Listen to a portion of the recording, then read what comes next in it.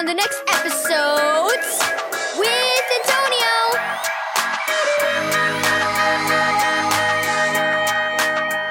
Thank you, Keys for Kids Ministries, for this daily devotional. Telltale mirror. Read James 1 verse 21 through 25. Sometimes it almost seems like Miss Norton knows everything I do, Arthur said on the way home from church. She looked straight at me after reading a Bible verse that mentioned lying, and Arthur decided it'd be best not to go and quickly change the subject. Look at Darcy's face. Mom laughed. What have you been eating, Darcy? She handed the little girl a mirror from her purse. We had fresh mints in Sunday school, Darcy said, looking in the mirror and rubbing at her mouth.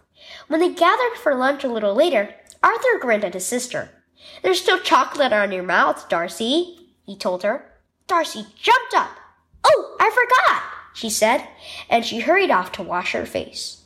Arthur laughed. How could she forget to wash that off after seeing herself in your mirror? I wouldn't forget. Don't be so sure, Arthur, said Mom. I think we all sometimes forget how we look. I'm often surprised when I see myself in the mirror of God's Word. The mirror of God's Word? Arthur repeated. What does that mean? When we read the Bible, we often get a glimpse of how we look in God's sight, said Mom. We see things we should or should not be doing. Arthur looked at the table, remembering the verses his teacher had read. If we see our faults and ignore them, we're like Darcy, Dad said. It doesn't do any good to look in the mirror. In our case, the mirror of God's Word, and see our faults if we don't do something about them. What should we do? Arthur asked. Dad smiled. The Bible shows us our need for Jesus. It tells us how he died and rose again to save us from sin, because we could never save ourselves.